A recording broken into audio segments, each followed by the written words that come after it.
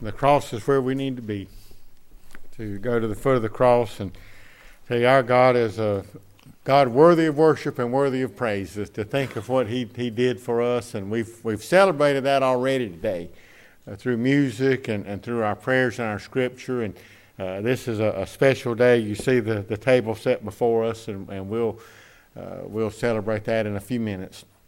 But the scripture that we're going to look at today is from Luke chapter 22, beginning with verse 14. It's one of the recordings of when Jesus instituted the Lord's Supper, that last night that He was here on earth before He suffered and died with His disciples. And He took something old and gave it a new meaning, an everlasting meaning that impacts you and me today.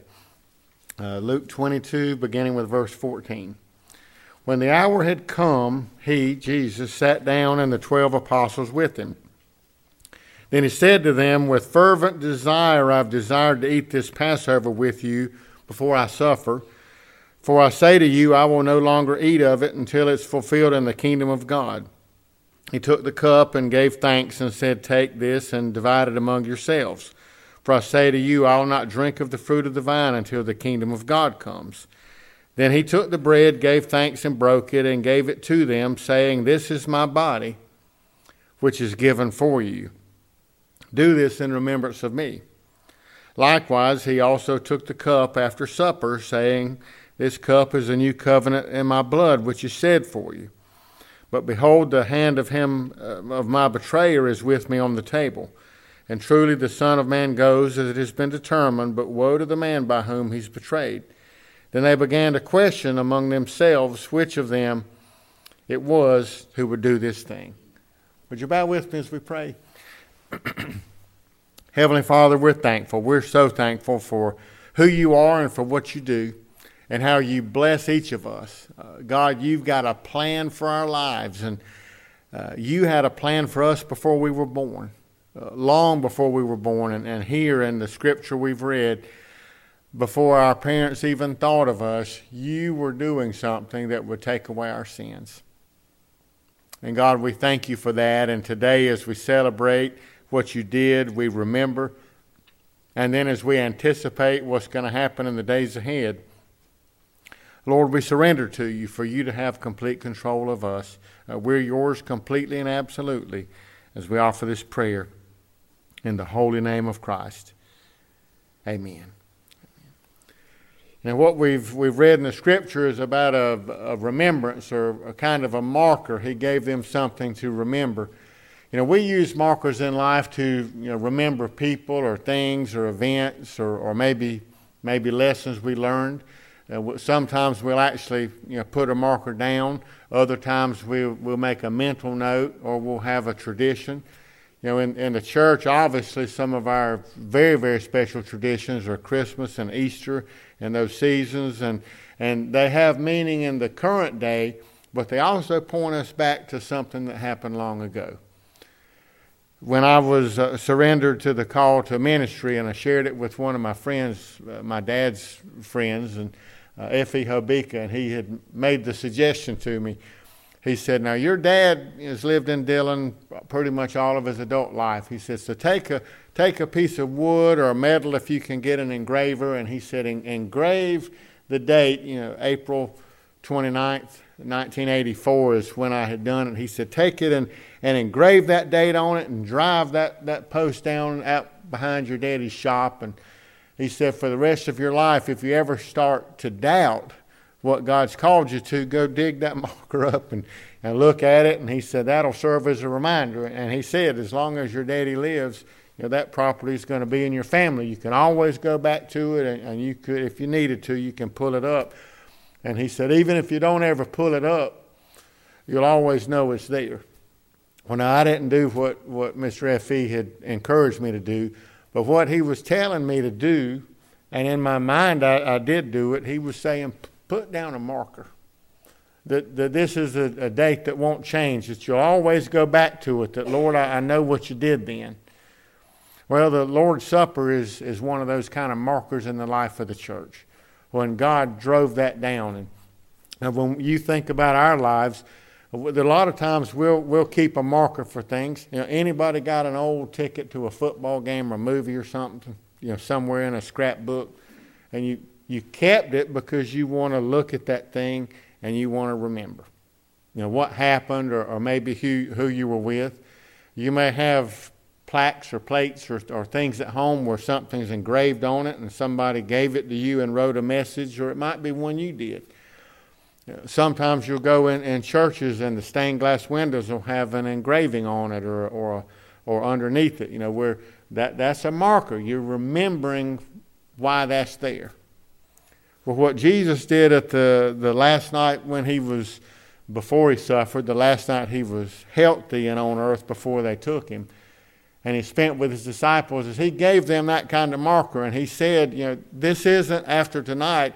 I'm not going to do this again until it's in the kingdom. This was a transformational moment. It was a time in life that changed everything.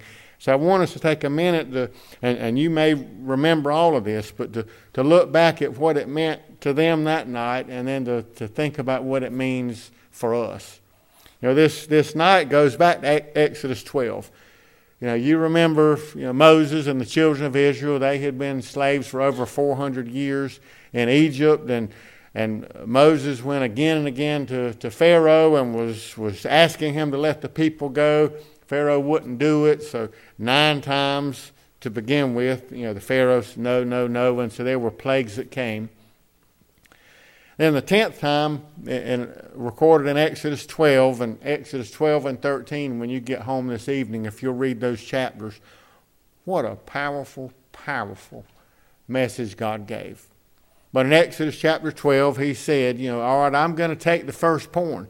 For the people of Egypt, there's going to be a price to pay for keeping my children, for disobeying me, and that is the firstborn of every living thing, every man or woman, every animal.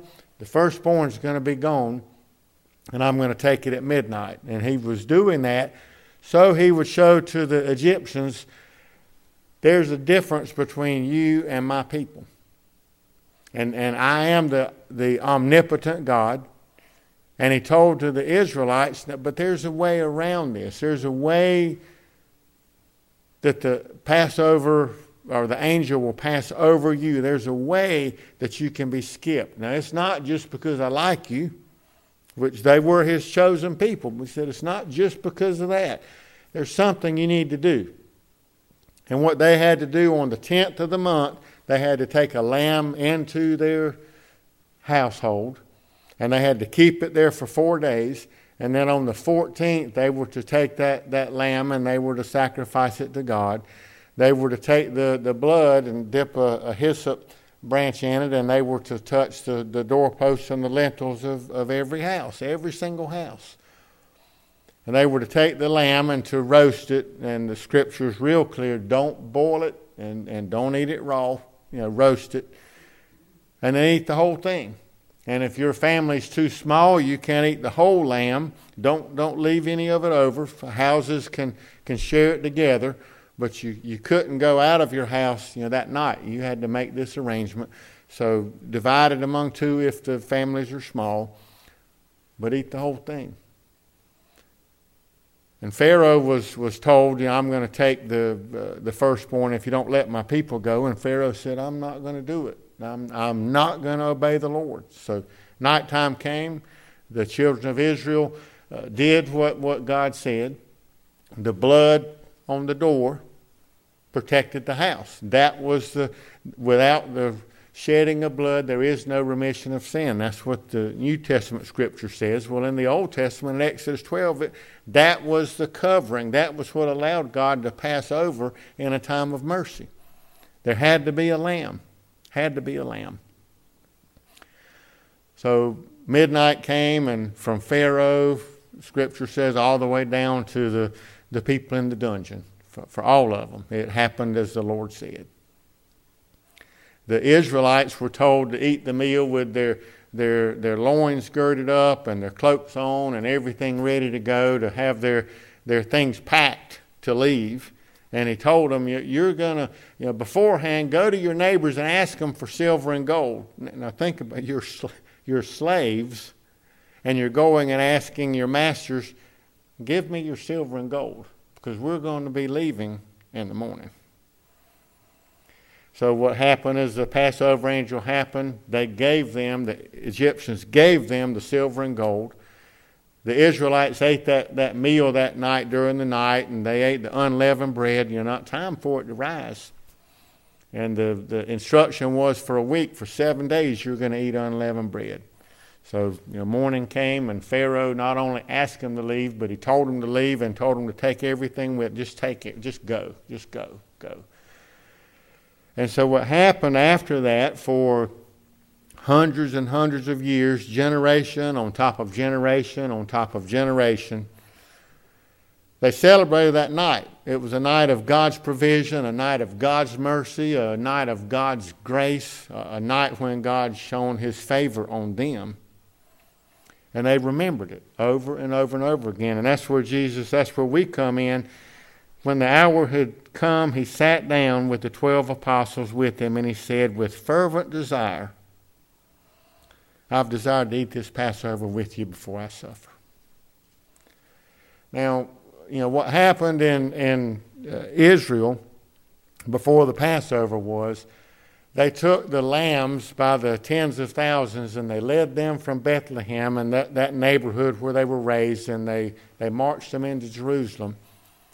And then before the Passover, the families still, all these hundreds of years later, took those lambs into their homes, and they were there for several days, and then they celebrated the Passover. This is what Jesus is doing with his disciples. He's looking back to what happened, but he's giving it a brand new significance. There are things in our lives that have happened a decade ago or a generation or two ago that we look back on, and they're mile markers, they're monuments and stones that are set, and they've impacted us for years and years and years to come, and we don't forget them. We celebrate them, and we celebrate things that our parents and grandparents and great-grandparents did. So at the Lord's Supper, we're celebrating what Jesus and his disciples did. We're doing what he said, remembering that night, but not just the historical significance, not just what it meant for Israel thousands of years ago, but what it meant for, or means for us right now. When we read in John chapter 1 that John is standing at the river and Jesus comes up, and John said about Jesus, behold the Lamb of God who takes away the sins of the world. And then as the story goes on and Scripture recounts, John recognized him. He said, I'm not worthy to unstrap his sandals. And then John baptized him, and the Holy Spirit descended upon him. And the people said, this truly is the one that would come. Well, in John chapter 1, John says, this is the one we've been waiting on. This is the one who's going to take our place. In Exodus 12, the Old Testament scripture, there was a lamb that carried the penalty for the house. For you and me, and we talked about this last week, when you and I sinned against God, anytime we fall short of the glory for which God created us, anytime we fail, and we like to use nice words, well, I kind of messed up. I kind of made a mistake. I slipped up. Well, any sin that you and I committed against God, that went to our account. And again, as we talked about last week, somebody's got to pay for that. There's going to be a price to pay. It's interesting that, and I shared this last week, my economics professor said there is no free lunch. Well, when it comes to being holy before God, God's not a God that just says, live like you want and do what you want, and it really doesn't matter, because it really does matter. He called us to holiness. He created us for perfection. In the very beginning, he created us in the image of God and to walk like him. And when we fall short of that, we didn't just mess up or slip up or make a mistake. We sinned against God. One of the things that Christians say a lot, that people who do not know Christ will ridicule us or laugh at us about, is say, well, no, I'm not perfect, I'm just forgiven. Well, that's true. That really is true, but it doesn't minimize the calling that God's given to us. We need to live lives that imitate Jesus Christ. That's what He called us to do. And when we fail, there's a price to pay. We can look at that Exodus 12 chapter and that story and think, well, oh goodness, how cruel. All of the people in Egypt, all of them, the firstborn of all were died. Well, Jesus had asked them, or God had asked them, obey me, let my people go. And Pharaoh basically said, no, I'm the king. I'll do what I want. And God's saying, no, it's not like that. I'm the king. And you don't really rule your people. Really, God's saying, I do. I'm the ruler. And so for you and me today, no, we don't live however we want and do whatever we choose. We want to surrender to the infinite King of the universe, who said to us, when you sin against me, you didn't just mess up a little bit and you're better than the person on the road and it's okay. No, you failed. But behold, the Lamb of God, who takes away the sins of the world. Charles Swindoll wrote a book called The Tale of the Tardy Ox Cart, and in it he tells a story. This happened in India, that there was a young girl named Monica that fell into a well, broke her leg. And then an older lady in the community, Mama Najeri, crawled down in the well to save the girl. The girl was like 8 or 10 years old. So Mama Najeri goes down. Well, in the time in the well, there was a black mamba snake, the most deadly in India. It bit both Mama Najeri and Monica, bit them both. Monica got better, and she was okay. Mama Najeri ended up dying. Well, one of the doctors in the area said it happened that way because of this. When Mama Najeri crawled down in the well, the black mamba bit her first. And then, a little bit later, it bit Monica. And the doctor had said, well, what happened is Mama Najeri took the poison from the snake. So when the snake bit Monica, the poison was gone. And therefore, other than a little bit of sickness and discomfort, Monica was okay. What Jesus Christ did is He took the penalty for us. He took the sting of death. Because the black mamba, if it bites you, if you don't get treated pretty much immediately, you're going to die. Well, Mama Najeri took it for Monica. Well, Jesus took an eternal penalty for you and me. When you and I sinned, again, we didn't just mess up a little bit. We didn't just make a mistake. We sinned against an infinitely holy God who said the wages of sin is death. Well, Jesus Christ, what He's telling His disciples this night is, I'm going to celebrate this Passover meal, and what it is it's symbolic of the fact that God's going to pass over your sin because of me. Because of what I'm about to do, you're going to be able to stand before an infinitely holy God forgiven. Because I'm taking the penalty on myself. This is my body. This is my blood, which is broken for you, which is shed for you. I'm knowingly stepping into the gap for you, and I'm going to take the punishment. The punishment's coming. It's just coming to me instead of you. What an incredible, incredible passage. We read these verses last week, but I want to read them again from Romans chapter 5. A powerful, powerful recording of what Jesus Christ did. When we were still without strength, in due time. Christ died for the ungodly.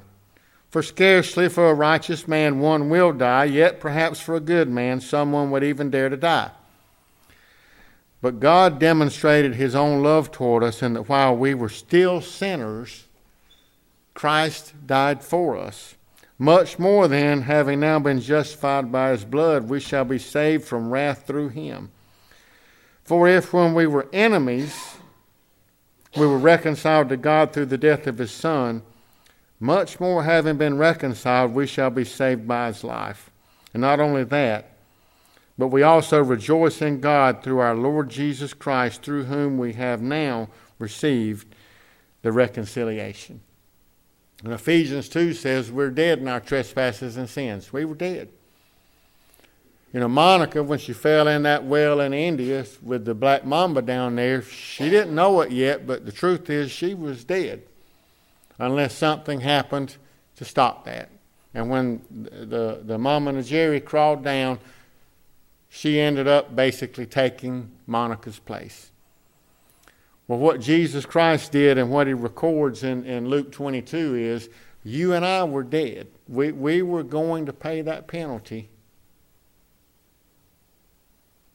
But while we were still enemies of God, he did it for us. You know, I think about an encounter I had when I was a teenager. We were at the beach down at Cherry Grove or North Myrtle Beach, and we're swimming. I was out there with my girlfriend and my family, and there were two kids hanging on the side of a rubber raft. It was 3 or 4 feet long. Actually, one of them, a little girl was in it, and a little boy was hanging onto the side, onto the rope. And they were going out further, and I wasn't paying much attention. I just saw another teenage girl that was holding on to the front rope of the boat, and it was just taking her further and further and further out. And I was just like, well, I'll go grab the thing and help, and we'll pull her in. Well, it didn't quite exactly work like that. I should have known, but I wasn't thinking there was a riptide out there. So this little boat with the kids in it and on it was caught in the riptide. And this girl was trying to save them, probably 12, 14-year-old girl. So I grabbed the cord, and we're just getting drugged further and further out. And the waves are rolling in, and everyone's taking us a few feet further. And like this scripture in Romans, it says, for a righteous man, somebody may give their life. Well, as we got further, and I was taller than the girl, so she really couldn't touch ground hardly after a minute. And we got to a certain point, and I looked at her, and I said, listen, this thing's about to take us all out. One more wave, and we're either going to have to go with them or let go. And at that moment, I didn't know which of those two I was going to do. I didn't necessarily want to die, with them. Well, as God would have it, the next wave, and they weren't breaking, they were just rolling. The next wave moved us probably 10 feet in, and I could put my feet on the ground in the trough and in the crest, and so we were pretty much, that quickly we were out of the woods, and we just walked on into shore. Well, I think of Romans 5 and think, I don't know that I was willing to go out on that boat with those kids. I didn't know them. It would have been quite easy to let go. But what Jesus Christ did for you and me, not when we were casual observers just passing through life, not when we were friends of God and we were honestly seeking, while we were yet sinners, while we were enemies of God.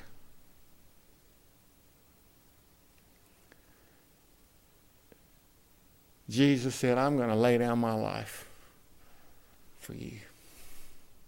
And the way he recorded it in the verses we read, it's not just us and it's not just the whole world. He says to them, I've desired to eat this Passover with you. He's looking at his disciples, with you. For I say to you, I'll no longer eat it until it's fulfilled in the kingdom. And then in verse 17 he says, take this, divide it among yourselves, For I say to you. So he's getting very, very personal to these people gathered around. He's talking to them. And through them, he's talking to us. And in verse 19, he says, this is my body, which is given for you. Do this in remembrance of me. Verse 20, this cup is a new covenant in my blood, which is shed for you. You know, when I read that scripture and the scripture we read in Romans 5, you know, it's one thing, it's nice and moving enough for me to think, you know, Jesus loves us, this I know, for the Bible tells me so.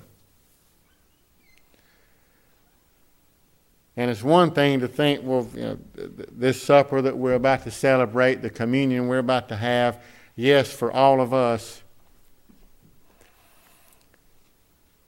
It takes it to another level, though, when I think, okay, Paul, that was for you. And that Jesus was saying to me through this meal we're about to have, Paul, this is my body broken for you. Paul, this is my blood that was shed for you. This wasn't just the person down the road that's worse than me and I can push it off on them. Oh, that was all their fault. No. It was my sin. And it was your sin. And he knowingly took that burden so that we wouldn't have to. He paid a price that he didn't owe because we owed a price we never could pay. You know, we've heard people say that through the years over and over and over again. And it rings so incredibly true. You know, I've never had anybody with, like for my home mortgage or a car or some big debt, you know, that I owed. I hadn't ever gone to the bank and they said, oh, somebody paid that for you. You don't owe any more on your house. You know, you don't owe any more on your car. I've had it for a meal before, and in that small, it's still overwhelming and moving that somebody would care enough to pay for a meal. Jesus Christ paid a price that you and I would be paying for all eternity. Not a 30-year mortgage. There wouldn't be an end to it. Because when we sin against God, that's a permanent thing. And Jesus Christ took that for us willingly. He didn't get trapped or tricked into it. He willingly did it. So what we're going to do in just a minute, we're going to take the Lord's Supper and we're going to remember and we're going to celebrate what Jesus Christ did. And that he did all of it for you and for me. That he paid the price for us. What an overwhelmingly moving thing for us to remember. That the infinite creator of the universe who spoke a word and everything came into being, the one perfect one, loved you and me enough that he said, I'll take their sin. I'll go into that deep well. And I'll pay with my life so that they don't pay with theirs. So the Lord's Supper is a time of celebration. It's a time of reflection. You know, when you open your mailbox and you get all of that junk mail, you know, that somebody, some computer somewhere, you know, generated it and they sent it to everybody in the mailing address or whatever the parameters are they set, you know, it goes to everybody. A lot of times we don't put much stock in that. But when we get a handwritten letter from somebody, and you can look at it and tell, and it's not just a computer generated to look like, you know, handwriting, but that's ink, you know, on that page. Those are the ones we grab and open the quickest. You know, we're going to see what that friend of ours, who obviously knows us and took time to do it, wrote us, of what Jesus did at that Last Supper. Is he wrote with his own life's blood, and he said, I earnestly desired to do this with you. This is my body which is broken for you, not mass-produced, for you and for me. This is my blood which is shed for you. And he said, do this in remembrance of me. The Israelites celebrate the Passover. That's the time of death. We celebrate a time of life here. When we pass from death into life because of what Jesus Christ did. Will you bow with me, please, as we pray? Heavenly Father, we're so thankful, so incredibly thankful for what you do and how you bless us and you've poured the abundance of heaven out on us and you've given us everything our hearts desire because you love us. Well, God, as we celebrate as a church family, we want to thank you for what you did and thank you for the price that you paid for us. And it was our sin that you carried to the cross. Thank you for loving us that much. It was because of us. And God, you didn't hold it against us for the rest of our lives, and you're going to retaliate against us, but you loved us so much you did it so that we could spend not only our earthly life, but we could spend forever with you. Thank you that you opened the gate and told us to come on in. Oh, God, thank you. As we celebrate now, as we enter this time of reflection and remembrance, God, we do it with thankful hearts, grateful hearts for what you did.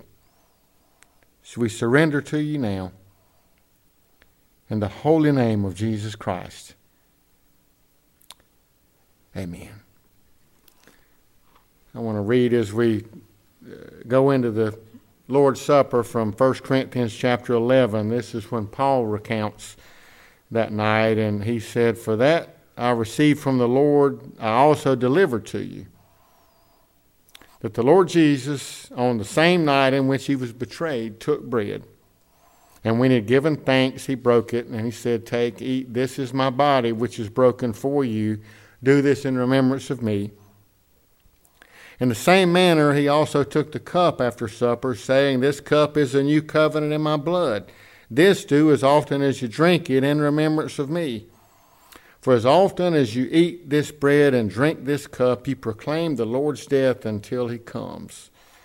And then in the next verses, he challenges us, Paul does, to examine ourselves and what the sin is in our lives and to have this as a time of reflection and a time of remembrance. Because no, we're not perfect. There's not a one of us here who has not sinned against God. We have all sinned against him, all of us. And this is a time for us to reflect and to say to the Lord, "Lord, thank you that you took my anger, my hostility, my lack of surrender. You took my gossip. You took my animosity. You took my wayward words and my wayward thoughts, and you washed them all away." You know, we think of the big sins, but he took all of that to the cross so that you and I could have lives that were forgiven, just as white as snow, as white as the cover that's over this table. He washes us. So what we're going to, in just a second, the deacons are going to come and we're going to distribute the elements of the Lord's Supper. And as we distribute them, first the bread and then the juice, we'll have this as a time of reflection, a time of repentance, asking for God's forgiveness, not to get beaten up, but to experience his forgiveness. And then we're going to celebrate going out that Jesus Christ did for us what we could never, ever, ever do for ourselves.